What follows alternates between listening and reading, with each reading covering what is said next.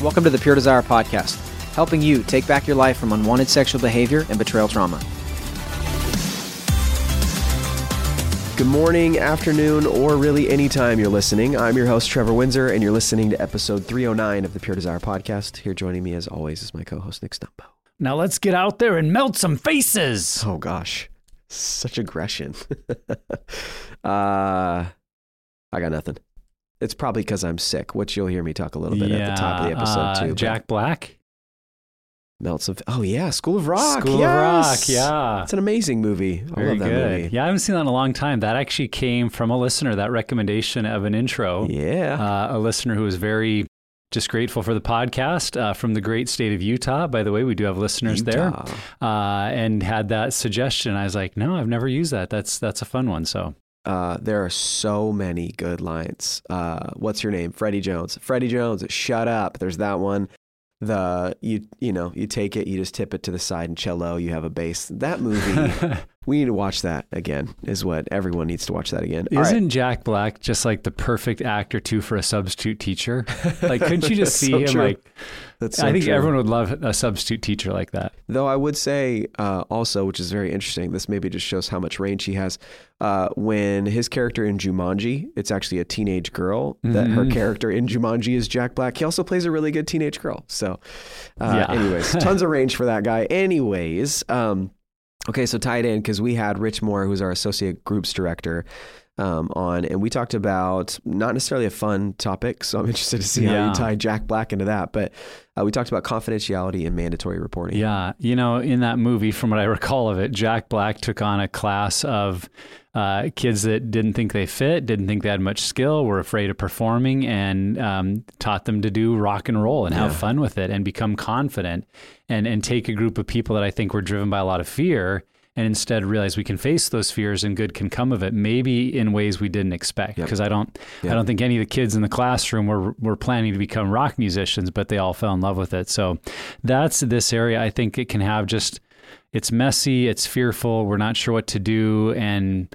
we may allow that to keep us from taking steps as a leader. And I hope today creates some avenues of, we can lead with confidence. And when or if these issues come up, we know some steps to take that aren't that frightening, that aren't that difficult, but can get things moving the right direction for the group or the person who needs to deal with something.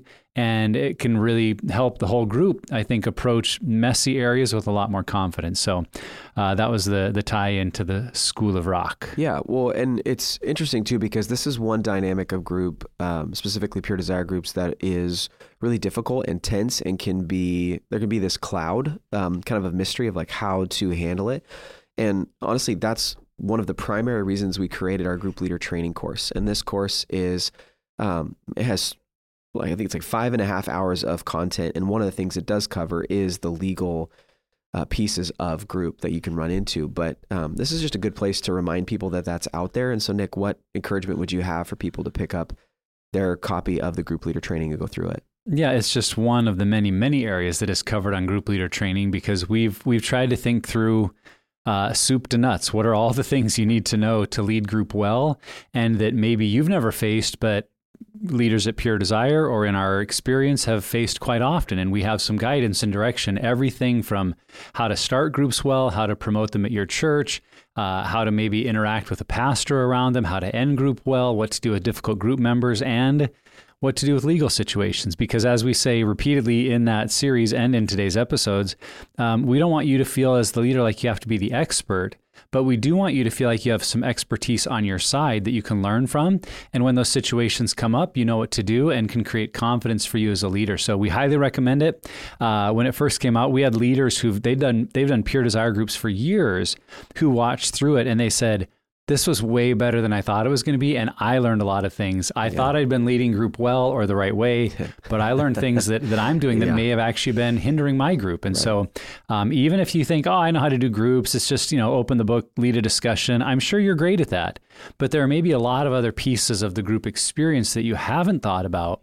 That could actually add even more value to your group and the experience the group members have. So I think it's easy to watch. We do a good job with it, if I can brag on us. So it's not laborious. It's like, I think you're going to learn and have fun. And then at the end, feel like, I'm even more confident about leading a group, and that's the goal. Yeah, and each of them, what's great too is they're not like 45-minute, 50-minute sessions. They're broken up into 5 to 7 minute modules, so it really is bite-sized as you work through it. So if you want to get access to the group leader training, just go to puredesire.org/GLT. All right, with that, subscribe to the podcast. We're on all the major platforms. Follow us on social media. And then with that, here's our conversation with Rich Moore on confidentiality and mandatory reporting in group. Rich Moore, welcome back, my friend, to the podcast. Glad you're here. Thanks for having me. And we'll talk about it. We talked about it at the top, but there's a reason why I'm sitting over here and you're not over here. Just want to make it really clear. I'm not plugging my nose when I'm talking. This is just what I sound like. Do we have like a screen we could put here? A COVID barrier? Some plexiglass. We should. I don't have COVID, everybody, as I sit here. I do have a few masks in my backpack. Did you want to borrow one? Anyways, no, we're good. Okay. So I'm glad that we're lighthearted on the front because what we're going to talk about is not super lighthearted. But today's topic is probably, in my opinion, one of the least exciting pieces of Pure Desire groups. And it's funny because you happen to be sort of an expert in this area, Rich, just from your experience leading groups. And it's really important to be aware of the reality of this tension between confidentiality and mandatory reporting. And so having the right information for when these situations arise is really important. And so with your experience and your knowledge of the legal system and even some of your own story being a part of that too, we're looking forward to your insight. So the first question really is just this: are Pure Desire group leaders mandatory reporters? And if so, why is this? Yes. Short answer, yes, we are mandatory reporters. And a couple reasons why. One, we are protecting our group, also protecting that individual, and then just protecting Pure Desire as a whole. But under that, there's the layers of why we report. And then that's determined by what's reportable, the time frame. There's so many different layers on, we get those questions all the time. Is this reportable? Why should we report this? And usually what I'll say with that is, even if we're not sure, there's a little bit of a gray area of why we report. So something we may think, yeah, that's totally reportable. It's better just to reach out and get some information. Yeah, ask. Right. And ask. Mm-hmm. And you can call anonymously and say, hey, I have this situation. I'm leading a group for Pure Desire, which we've had leaders do. Is this reportable? And they will say yes or no. And then once we report, basically the legal ramifications, whatever, are kind of off of us. And then now a report's been made. So that's why we do that up front. Yeah, there are only two categories of people that I'm aware of that would be excluded from being mandatory reporters. And there might be more Rich could add to this. But yeah, there's the lawyer-client relationship where you can share anything with your lawyer and they don't have to report because they're your lawyer and they can advise you what to do. Or what's called clergy-penitent relationship, which was established with the idea that people could go and confess to their priest or rabbi or pastor and do that in a confidential way. But even lately, I've seen some lawsuits where clergy-penitent relationships are being challenged because clergy did not respond to issues that regarded safety even in their community or church and should have taken some action. And so I think that's the reminders, like, unless your group leader happens to be a lawyer or a pastor, they are just a person that's in this journey with you, and particularly your group as well, because a lot of the sharing we're going to talk about in this episode comes up in that group scenario where all your group members are not going to be pastors or lawyers that could be under that client privilege. So you're really creating a scenario when those things are brought up that are reportable, that it's just the right thing for everybody's protection. And honestly, most of all for the person involved to take the proper steps so that they're not left in a place where things get worse for them. Because I think that's the nature of most reportable offenses.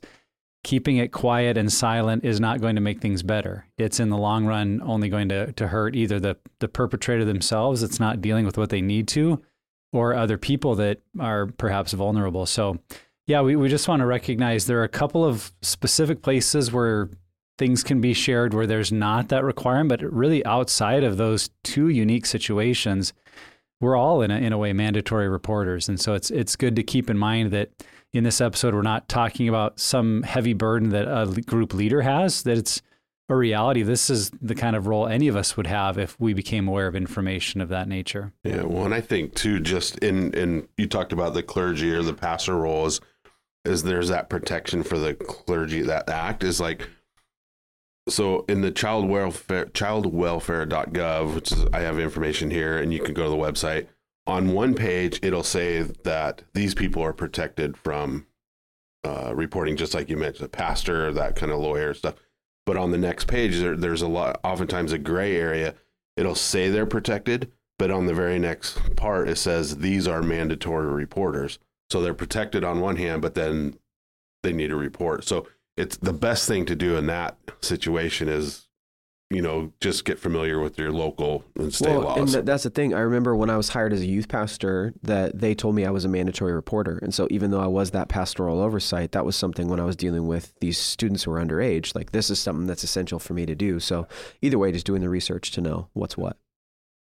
Yeah. And so as we look into this issue, Rich, why is being aware of this? Why is mandatory reporting such an important issue? Well, I always go to just the first one. It's the protection of children and families. So we often think that reporting somebody has to do with child sexual abuse or whatever. Sure. But it's a whole, there's a whole other piece to that, layers to that. When someone's talk about self-harm, inflicting harm on other, it doesn't have to be sexual abuse. It could be just a multitude of things. So when it comes down to it, we want to make sure that if there's ongoing or even stuff that was in the past, that we report that, because that stuff needs to be brought out too, because there could be some ramifications for that. And it's important because we're protecting, we don't want it to happen again. Right. And then I'll get into it a little bit more just with like my story, but as we go through this, but I think for true healing, this is just such a huge part for people to say, hey, this is a consequence. But when it comes down to it, we just have a job to do, and it's the tough part to do, because we just had a couple of them last week and the last couple of weeks. Yeah. We need to protect those. And oftentimes it's protecting the child, but we're really protecting the spouse as well. Yeah. Well, and honestly, the community, if you think about, like there have been times when I was on staff at a church where we knew someone had a criminal record, and there was specific stuff like when it came to, can they be around children? Can they be in certain situations? And so having those kind of conversations and knowing what is a reporting issue and knowing the information you need to have on mandatory reporting protects your entire community. It's not just because, the kids are obviously very, very important, especially the families and the spouses for sure. But also just this is something that if you're aware of the right information, this is going to help your church, period. Whether it's in a Pure Desire group or not, this is the kind of thing that helps you protect your community. Yeah. Yeah, and I think there is a mindset shift we have to go through there, because some, I think, fear, well, I don't want to get that person in trouble, or it was a long time ago and they've changed. And that's not really our role to determine those things. Our role is to help them and to protect our community. And so the mindset shifted to say, how do we make sure that the community is safe and that the way this group is structured is safe for others in the future? And if we get into any situation where we're protecting someone by helping protect their secrets, that wouldn't be a good situation, even if it wasn't a reporting issue, that I'm helping you keep secrets to protect you. It's like, as we've seen, that is often part of someone's healing journey. And even if they say, oh, well, I would never do that again. Well, as we all know, when we're stuck in these kind of behaviors or have this history, there's also a level of denial, rationalization, minimization, and of course, we're going to say, oh, I would never do that again, because we all believe that about all of our negative behaviors. And so even if someone is saying, oh, it's not something I would ever do again, it's like, well, the reality is it's part of your story. And if you haven't faced it, you're going to need to. And now that I have this information, I'm going to have to make sure you face it, or I'll have to do something because of just all the other ramifications of it. So I think when we change the way we think about it, we can see that, oh, this is just a way of being responsible to keep people safe, and not, am I ratting someone out for their past behaviors? Yeah, because it can actually come back on the leader or the church if a leader doesn't make a report and it's a reportable issue, and then something happens, and then the individual says, well, I told my group leader, and then now the group leader can be held accountable for not reporting, and then right there. A lawsuit can come back to the church or what, we've seen that happen. I think another piece too on that, and I was just thinking, Nick, as you were saying that the areas where there's secrecy in our life, there tends to be tons and tons of shame, and that is the perfect place for brokenness to live and to grow. And so even just at a practical level, we know that from the addiction to pornography and the impacts that can have on us. And so even more so when it comes to something like this, that maybe it is a one-time situation, but the secrecy is definitely not a healthy spot for that person to keep that piece of their story. As group leaders, and this is more of the practical stuff, like what are we required to report on? Like, is it just child sex abuse, or what else should we be reporting on as mandatory reporters? Yeah, that's usually the one we hear the most of that. But that would include, like I said earlier, like the threat of self-harm. So like suicidal ideations. Okay. And usually if they start talking about suicide and stuff, there's a few questions we ask to see, and if they usually answer, there's like 3 or 4 questions. And if they're yes to that, it's like, don't let them leave group. Yeah, right. You're dealing with it right there. So the sexual abuse, the threat of self-harm, past sexual abuse, and then any criminal type stuff, like even legal activity, like rape is a big one. Stuff like that, where it's just there's no the gray areas. Right. Let me ask another kind of question off of that. Is it just the individual who's admitting to these acts that they have done? Or is there mandatory reporting when someone says, I was sexually abused by this person, or there was illegal activity that was done toward me? Is that also something that we have to report? No, you don't have to report that one, because it's really third hand or second hand at that point, because we don't know who that individual is. It could be just say, I was abused, and then they never give you a name. So we don't know all the details. Okay. That is very common. In almost every group I've done, that has just been a common thread of sexual abuse. Yeah. And that's usually what leads to guys struggling. Mm-hmm. So that's not something we would report. Yeah, when I've thought of mandatory reporting, both, as a pastor and now at Pure Desire, I'm always thinking about vulnerable populations. Like, who are people that are not able to report themselves? And that's why I'm the mandatory reporter, because of things that are told to me about something with children, with a handicapped population, or the elderly who may not be able to report themselves. So what you brought up, like if someone's saying, I was abused as a child, if they're an adult, they have the ability to call any police officer, walk into any lawyer's office. Like, they can take the steps necessary to deal with what happened to them, to make someone accountable. But it's more those situations where we realize the person being impacted does not potentially have the ability to speak for themselves. And back to what Rich said earlier, I think the main thing, because for pastors, for group leaders, this can be it's a scary area, and it feels like, oh my goodness, now I have to have like a minor in law and reporting issues. Like, you don't, like we say all the time, you don't have to be the expert. When in doubt, call a legal expert, call a lawyer. And most lawyers I know will not will not charge you to have a 5-minute phone call from a pastor who just says, hey, here's an issue that came up. Is this a reportable thing? And I'm guessing Rich could also give us phone numbers that you could just call within your state that isn't even a lawyer. It's just, hey, here's the state agency, the Child Protection Services, that you can call and say, here's something that I've heard. Is this reportable? What should we do with it? Because we don't want every group leader in church to feel like we have to have a law degree to run groups. That's not at all where we're at. But when in doubt, it's good to know, who do I go to? Yeah. And another link that we talk about in our group leader training, as well as churchlawandtax.com. And we'll put that in the show notes too, because that's, from my understanding, that's where you go to see in your state what is the requirement for mandatory reporting. Because it is different, right? And the reducing the risk policy, which can we talk about that right now? I know we may get into it a little bit later, but what is a reducing the risk policy, and why do churches need something like that? Yeah, it's basically just something that they have in place where literally reducing the risk. So if you have a children's ministry, you got to have something in place that is going to protect the kids. And so a lot of that, which is really strange that I hear this often, especially with smaller churches, like they're volunteers that work with the kids and all that stuff. They have no risk policy in place, and they're offering groups. So, but if a church is offering specifically these types of groups, and they have men and women who are struggling, it's kind of one of those no-brainer things. You just have to have some kind of policy in place that's going to protect the church, where they're doing background checks on their leaders. The leaders are trained to know what to do if these topics come up, and then who they report to, like the pastoral oversight.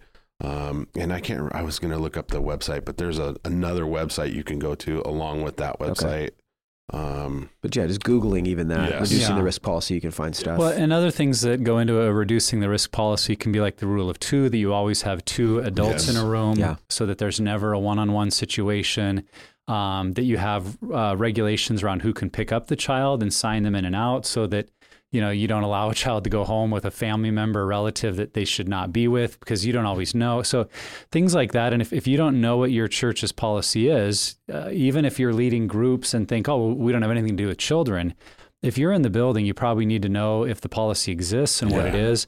And if you're a leader or a church member that says, I don't think our church has a policy, you just need to check with the company that provides your insurance, because I can almost guarantee you they have recommendations or a plan that you can follow.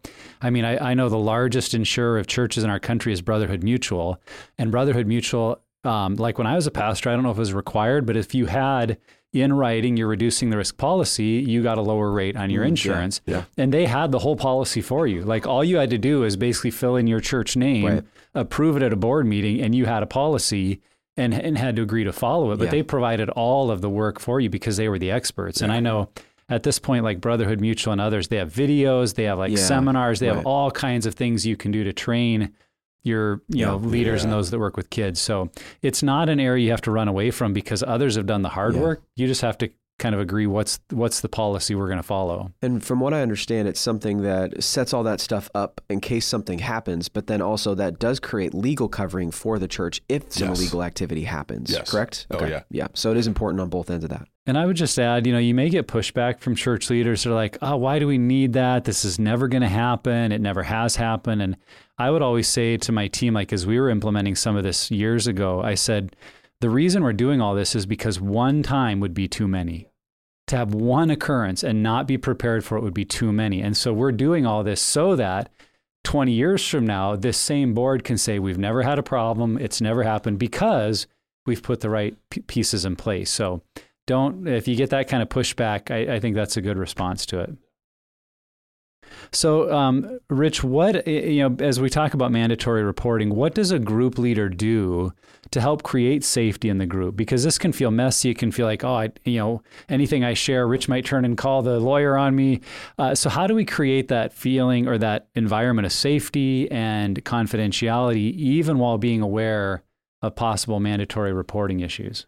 Yeah, the big thing is literally the start of group, walking through the introduction, going through the memo of understanding, the covenant to contend, just walking through that and explaining why we're mandatory reporters and what that looks like and when we can break confidentiality and walking them through that. I'll always start group by sharing my story. Obviously, my story is a little different than most people, but I'll share my story. And then I will always tell them in that first meeting, if there's something in your story that you're going to share that's along the line of my story, don't share it today. If you want to share it, then contact me outside of group. So that's one way you can keep the group safe. Because let's unpack that a little bit. Because if a group member discloses some illegal activity that they have done in the past, whether it's abuse or self-harm or anything like that, if it goes to court, then your entire group could get subpoenaed to then be witnesses of what happened. Correct. Which can just create legal complications. Yeah. And it creates a lack of safety in the group then at that point too. And that's why I'll try to encourage them to talk to me outside of group. And almost any time that I've had a group member in that situation, that's always happened outside of group. I've never had anybody in a group that I've led just drop the bomb. Yeah, drop a bomb because I let them know up front. Yeah.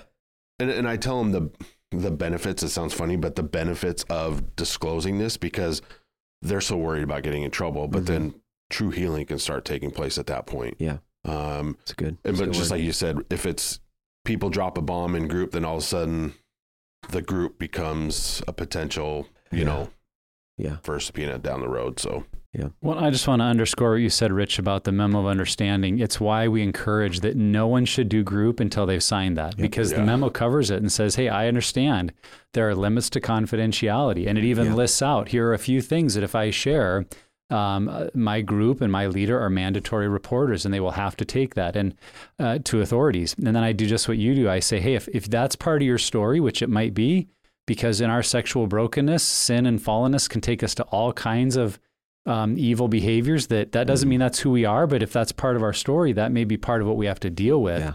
And I want to encourage you to do that, but doing that in group is not the right place. And I'll bring back that reminder like before certain lessons, like when we're going to do the one on secrets, doing the one on our 10 worst moments, doing some of those lessons that okay, this could delve into someone's past issues. I'll just say, hey, just a reminder, if you've done anything as an adult towards minors, towards handicapped, towards elderly, the group is not the place to share that part. And, I remind them why, and everyone knows. And so it doesn't come up in group.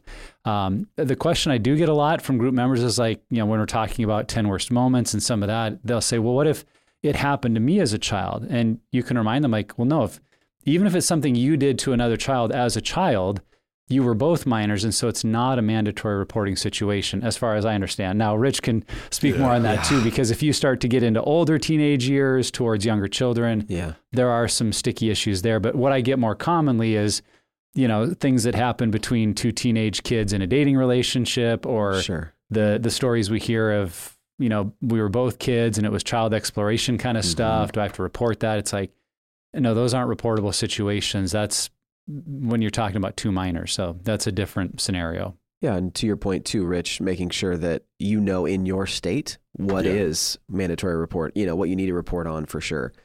I really just like what you said, Rich, that the idea of you're just setting the tone early, and we'll get into like how this can impact the group a little bit later, but I just think that that's important, that this isn't something. It's interesting. If you don't talk about it at the front of group and really go through the memo of understanding and make sure guys are clear on this, guys or gals going through group are not clear on this, then when you get to that point and something comes up, like it's going to be an absolute mess. Like, so this is protecting you and the group. And so that's why prioritizing up front is really important. And I reiterate the importance of going through the introduction and going through that part. Yeah. We still have group leaders in churches that just go right to pillar 1, lesson 1. Right. So they don't even look. So we have group members call and say, what's the MOU? Because they hear about it like on the podcast and they're like, what is this you're talking about? And I'm like, well, did you go through it in your group? They're like, no, they have no idea. It's very important that you do not skip those pieces in the introduction because of what we're talking about. Hey peeps, Trevor here. So it's happening again. Our biggest event of the year. The Pure Desire Summit 2023 is coming this September, and you won't want to miss it. And this year, it's from the heart. You'll hear from amazing experts in the field of betrayal trauma, addiction recovery, and relationships on a variety of topics that will ignite your heart for healing. Gain practical tools for cultivating deeper connections and experience the hope of healing in a safe place.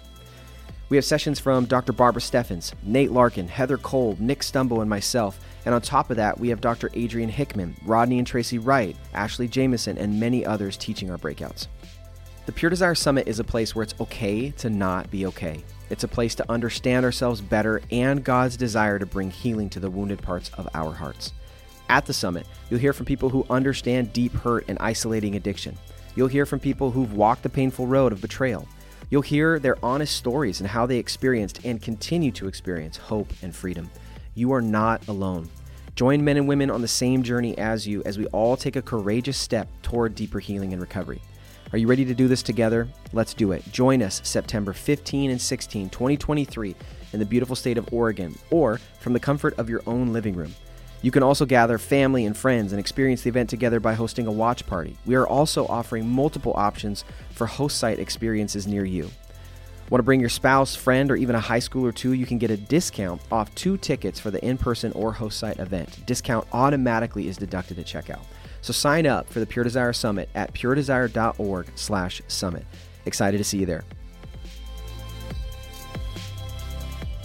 So, and I'm guessing, Rich, you even said over the last couple of weeks, we've had a couple situations like this, but what does the process of reporting look like? And are there any tips that you have on how to do this, I guess, successfully? It's not a fun thing or a good thing, but you want to do it well in the right way. So what does that look like?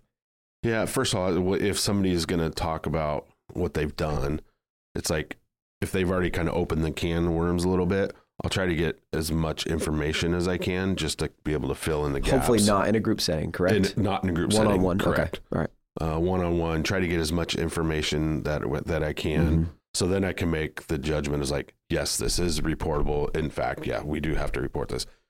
And what I'll usually do, the very first thing I'll do is I'll say, one, I just acknowledge the fact that, hey, I really appreciate you wanting to share this. I know it's hard. I said, but this is a huge step in your healing process. There may or may not be consequences. And sometimes the consequences are the things that we need to save their life. I mean, that's me. So I just encourage them in that process. The best thing they can do when they disclose something that is reportable is self-report. It's so funny. It's like, what do you mean? I got to turn myself in? Yeah. Usually sometimes the punishment, if there is one, is a little bit less than actually being somebody reporting you. Okay. You know, it varies, but self-report. So we say, hey, I need to know that you've reported, you know, get back to me within 24 to 48 hours. If I don't hear anything, then I will contact you, and then the report will have to be made like I would report it. Or so we've coached group leaders on how to do this. We actually just had one, a gal report, I think a week ago or 2 weeks ago, and made a report. Come to find out it wasn't reportable, but she followed the steps needed. Yeah. And which was great. So those steps are then just like, do you call the police? Is that what you do? Like kind of walk through even that practical step. What does that look like? Yeah. So it's either or. So CPS, like Nick said, Child Protective Services is one. Sometimes it's the local sheriff. Okay. A lot of times what will happen is you'll call the sheriff and they'll say, well, call the CPS. And then you call CPS and then they're saying, no, call the sheriff first. So you kind of go back and forth, but usually one of them, you know, you're going to get one of them. Yeah. And then once a report's made, once you make a report, and make sure you get the case number and the date and who you talk to, and you just have that down just in case something comes back and say, oh, it wasn't reported. No, I have the case number here. So, you know, what I would say with our online groups, there's literally, we've actually had this happen with online groups. There's two ways it has to be reported, since I'll just use my group. I'm leading in Oregon and I have a guy in Texas. Because I'm in Oregon, I have to make a report in Oregon. And then I also have to make a report in Texas. Okay. So as a leader, you have to make 2 reports. So that the city you're in, because that's the leader's hometown, and this is where the information came in. And then what happens is, then they'll you'll get a report number here. They'll contact the investigator in Texas, then they'll just get the notes and then kind of hand it over. It's just kind of a weird way that happens, but that's usually the way to go if you're leading an online group. And the other part that we do is, which I've done a lot, which is not fun. The individual just doesn't want to report. He wants to, but he's super scared. And it's like, understandably so. Yeah. I said, hey, I understand what you're going through, because I mean, I literally can say that. And I say, I will do this with you. I said, how about we get on a phone call? Or I've even gone locally here to make a report with the individual locally and go with them just to support them. Sometimes they have a hard time even talking about reporting, but they're on the call or in person. So I'll kind of fill in the gaps and say, hey, here, this is what was, and then they'll acknowledge, yeah, this is what happened. So we can do that and support them in that role. Okay. It's hard. It's the hardest thing about doing what we do, leading groups, but it's like, I can't say enough about, I wouldn't be here if my brother didn't report me. Yeah. And you've mentioned your story a number of times, just so people know. I'll put your story of healing episode that we had in the podcast in the show notes. Yeah. And I think a couple of things to add to what Rich said. It's why we really recommend that if you are in a group or leading a group, that you be connected to a local church, even if that church isn't actively involved in your group, but they're supportive. That is an avenue of wisdom and direction, because if I'm a group leader and I can go to a pastor, a staff member, and say, hey, something came up in group, what do you think we should do? It's always good to have that covering and to be able to connect it to a church that does have some pieces in place, versus if you're just leading a group out of your home I think there's some jeopardy here if we don't really have a covering, and if something goes sideways, I have no one else to appeal to for help other than my own credibility. And if you're a part of a Pure Desire online group, in any of these situations, we'd want you to contact Rich or our team first and find out, hey, here's what came up. Here's what I think needs to happen. I'll always take that step, I think, very early on, just to get someone above you involved if possible. And I also wanted to just underscore what Rich said. I think it's always a good move, especially when it's a clear case, if this is a reportable issue, to put it in the hands of the person themselves and encourage them to deal with it. And depending on the severity of it, your recommendation to them might first be, say, you need to go get a lawyer and talk to them. And with your lawyer's help, you go to the police or whoever, because in some stories, it's going to be messy. It's going to be potentially a big deal and a lot of legal ramifications. You don't want a person walking alone into a place to report without kind of knowing their rights and what they should and shouldn't say. Like, get them to go to a lawyer. Don't do that for them. But yeah, then if they're not willing to, that time frame of saying, if you don't take some steps, then I will have to because I'm required to. The one case that I had in group, and maybe as an encouragement to some, is that in 11, 12 years of personally leading group, I only had one situation come up. And in that situation, it was kind of a gray area. It was like, I don't know. And so I said to the guy, who he acknowledged when he shared it, that, hey, this might be something I need to report. What do you think? I said, let me make a call. And I had a lawyer who was a friend of our church, and I just ran the scenario by them. I said, what do you think? And the lawyer said, I don't think it's reportable or that you're mandatory to, but it does sound like a situation that could come back on this guy. And so I would encourage him, he needs to go talk to his lawyer and figure out how to get out ahead of this. Because if it ever were to come up or come out, it'd be better if he dealt with it now than if he waited and then got caught by surprise. So that was really helpful, that I could go to him and say, hey, I'm not required to report anything, but our lawyer recommended that you take these steps. And then I could, in good conscience, leave it in his court. And if he wanted to face it, great. And if he chose not to, I had done my part. And I think that's what we want to stress to leaders. You don't have to do this whole process. You just need to take your right steps, which may be one phone call. And then you can say, I've done what I need to do. Now it's either in that person's hands or in the law's hands. And what we have found in many of these stories where people are very scared or fearful, and I certainly am not saying this is always going to happen, because there are definitely situations where things need to happen legally, but sometimes, I'll put it that way, sometimes what a person fears gets reported, conversations happen, and the case gets dropped. There maybe are some reprimands, or there's not always the outcome that we tend to jump to worst case scenario, is what I'm saying. And if we think, there's actually a lot of other better outcomes that could happen here, and that could release this person from the burden of guilt and fear they live under, man, wouldn't it be worth it for them? So I think keeping that in mind, that I might be helping them deal with something that's actually a big part of what's holding them back. Yeah, I would add to that too. I was just thinking as you're talking, I've had this where, we talk about seeking legal advice from an attorney, is like, I've had a guy literally legit reporting issue. He goes and he talks to his attorney, and his attorney says, don't report, because that's that client privilege thing where he didn't necessarily have to report.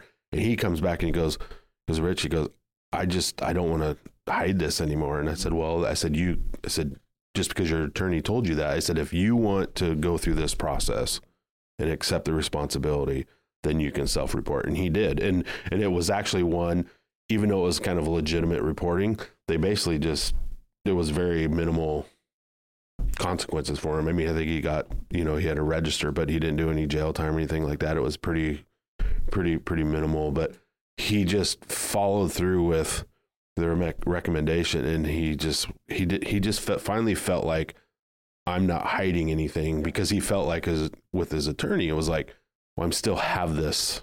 And yeah. Can I ask one more question? I just was thinking, as people are listening, if let's say we're in a Betrayal and Beyond group, and there's a wife and she discloses abuse that's happening to her, is that B&B group leader a mandatory reporter for that? I mean, I know we talked about that the wife has agency in that, the spouse has agency, but is that still something that a group leader should talk to somebody else about? So if the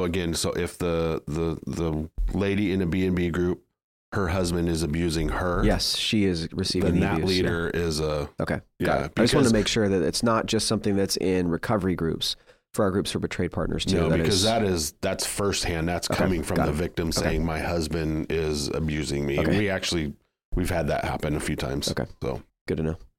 Yeah, I mean, that's one of those you definitely want to check on, because again, it may be in your state or the way the law reads that if the person themselves has said, no, I don't want to report it, but they are safe to, then you're not obligated to force something they don't want to. Now, there are definitely situations too where a spouse is like, I can't say anything, or it's going to get worse, and they're living in fear. Well, that's a different situation.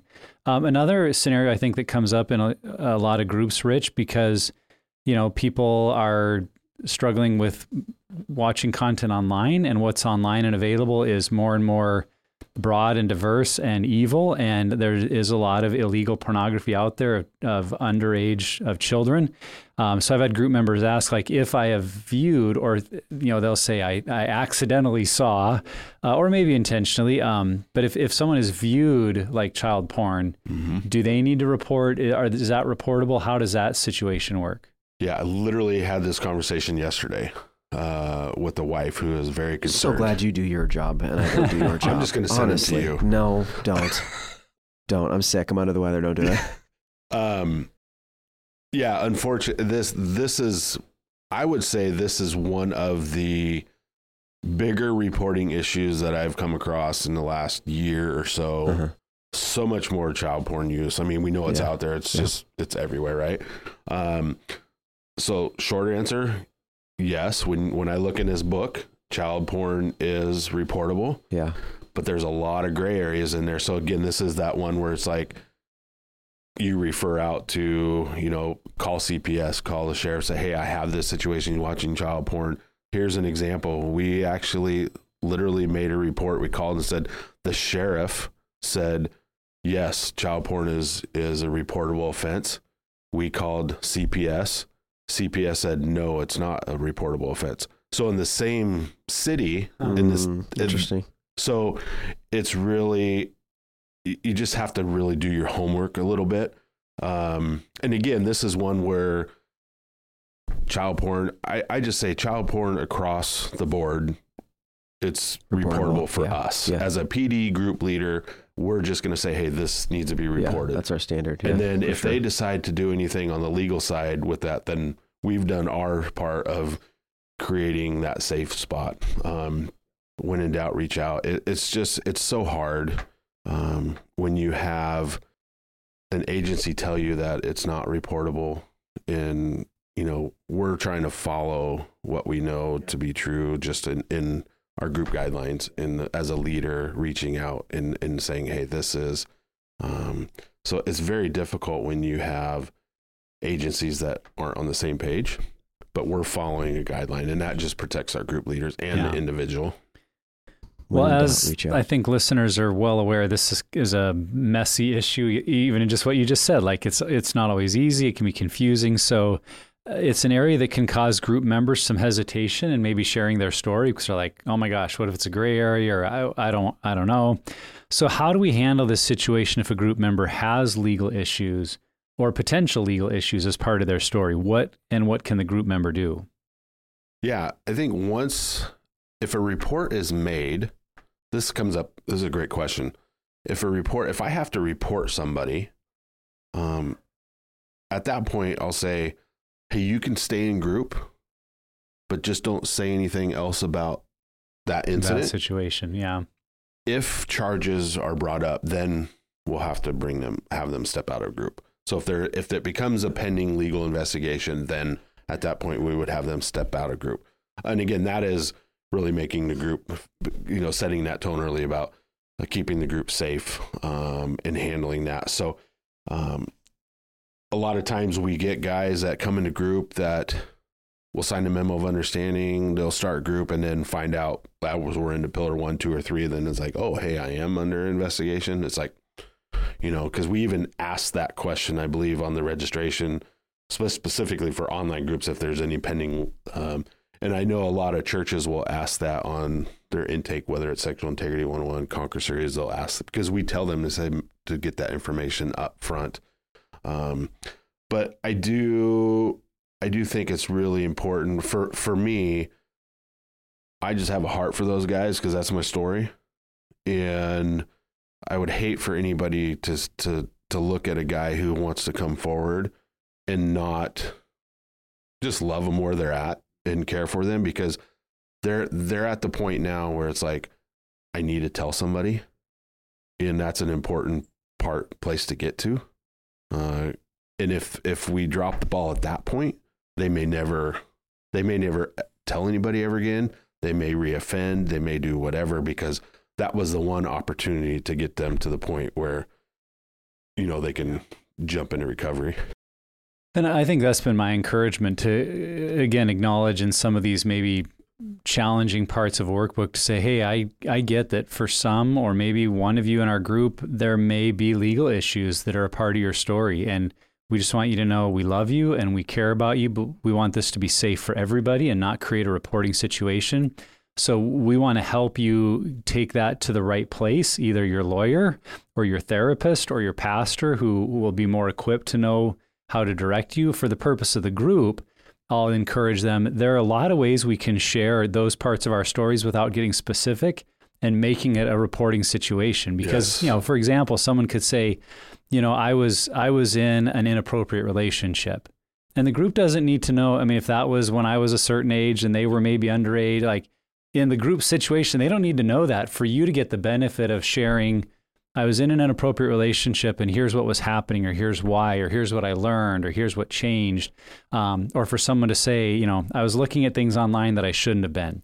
And if you're not sure, you should share, and in most groups anyway, even sharing what kind of material you were looking at would be triggering anyway. Yeah, it's not what we do So anyway. those specifics, just to say, hey, if it is something, we want to help you deal with it. As Rich has talked about, it's going to help you, I think, actually own your story and find freedom.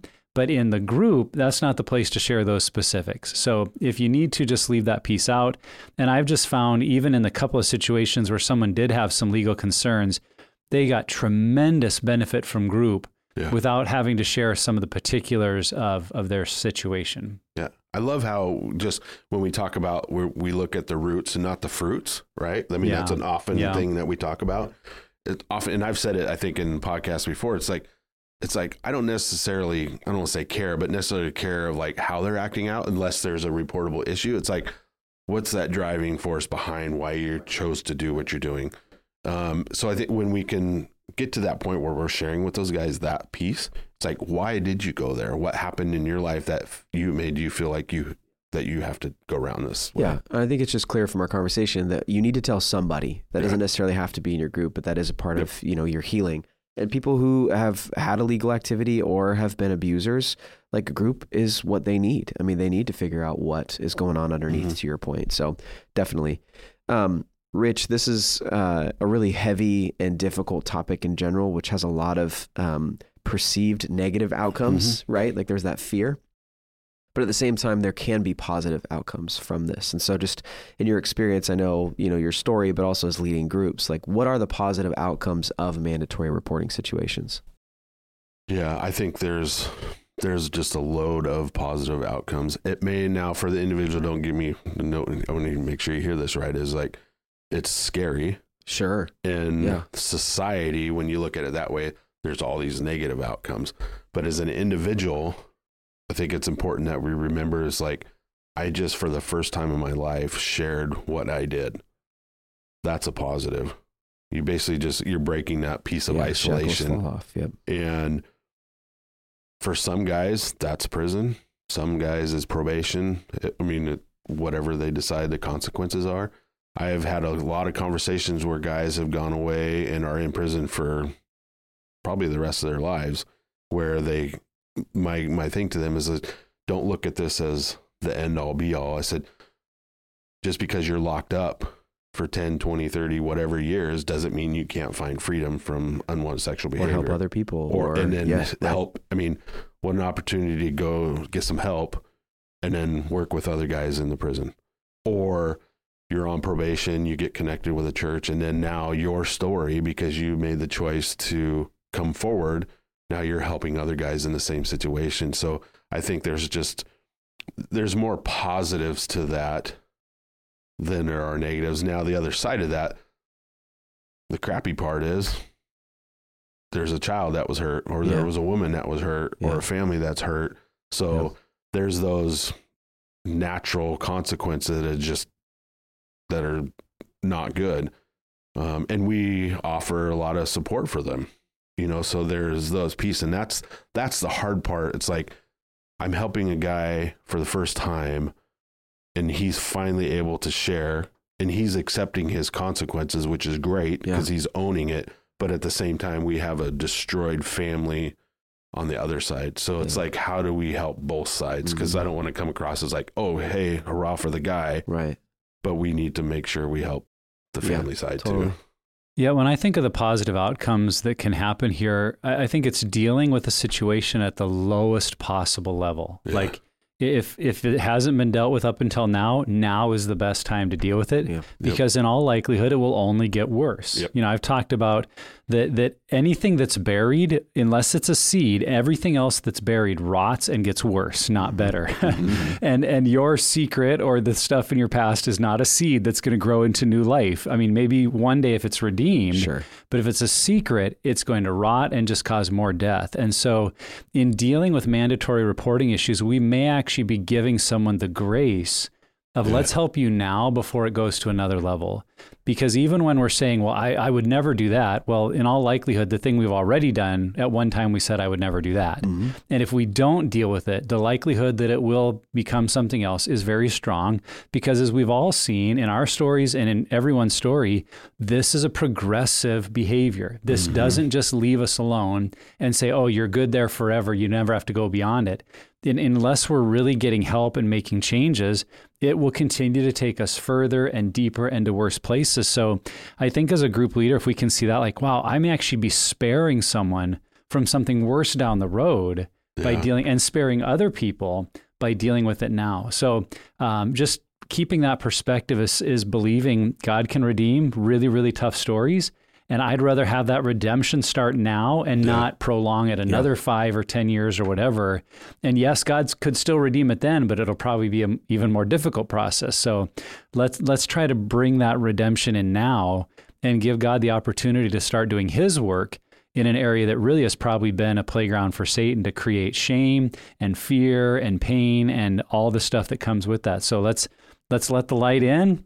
And light is hard at first because it can be very jarring and make us squint. But if we get used to the light and it expels the darkness, that's going to be good in the long run for everyone. Yeah, it's good.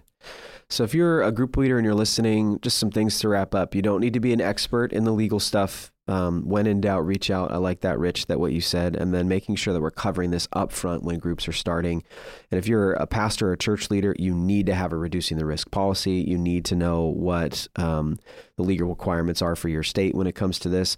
And, as we finish here, like, if this is your story, if you have a legal activity or something in your past is something that needs to be reported, just understand that God cares about you and your story and your healing, and that there is, to Rich, to your point, a lot of positive that can come from it. So, Rich, I know this is not necessarily a fun topic for you too, and you've mentioned how it's a part of your story, but we just appreciate you, the work that you've done personally in your own healing, and then the impact it's now having with other guys. Really appreciate it. Yeah, no problem, man. And wherever you're at on your journey, Pure Desire is here to help you take back your life from unwanted sexual behavior and betrayal trauma. If you or someone you know needs recovery and healing, go to puredesire.org and begin the journey today. If you like this episode or are a fan of the podcast, please share it with others and make sure to check out the full episode up on YouTube as well. And lastly, never stop being healthy.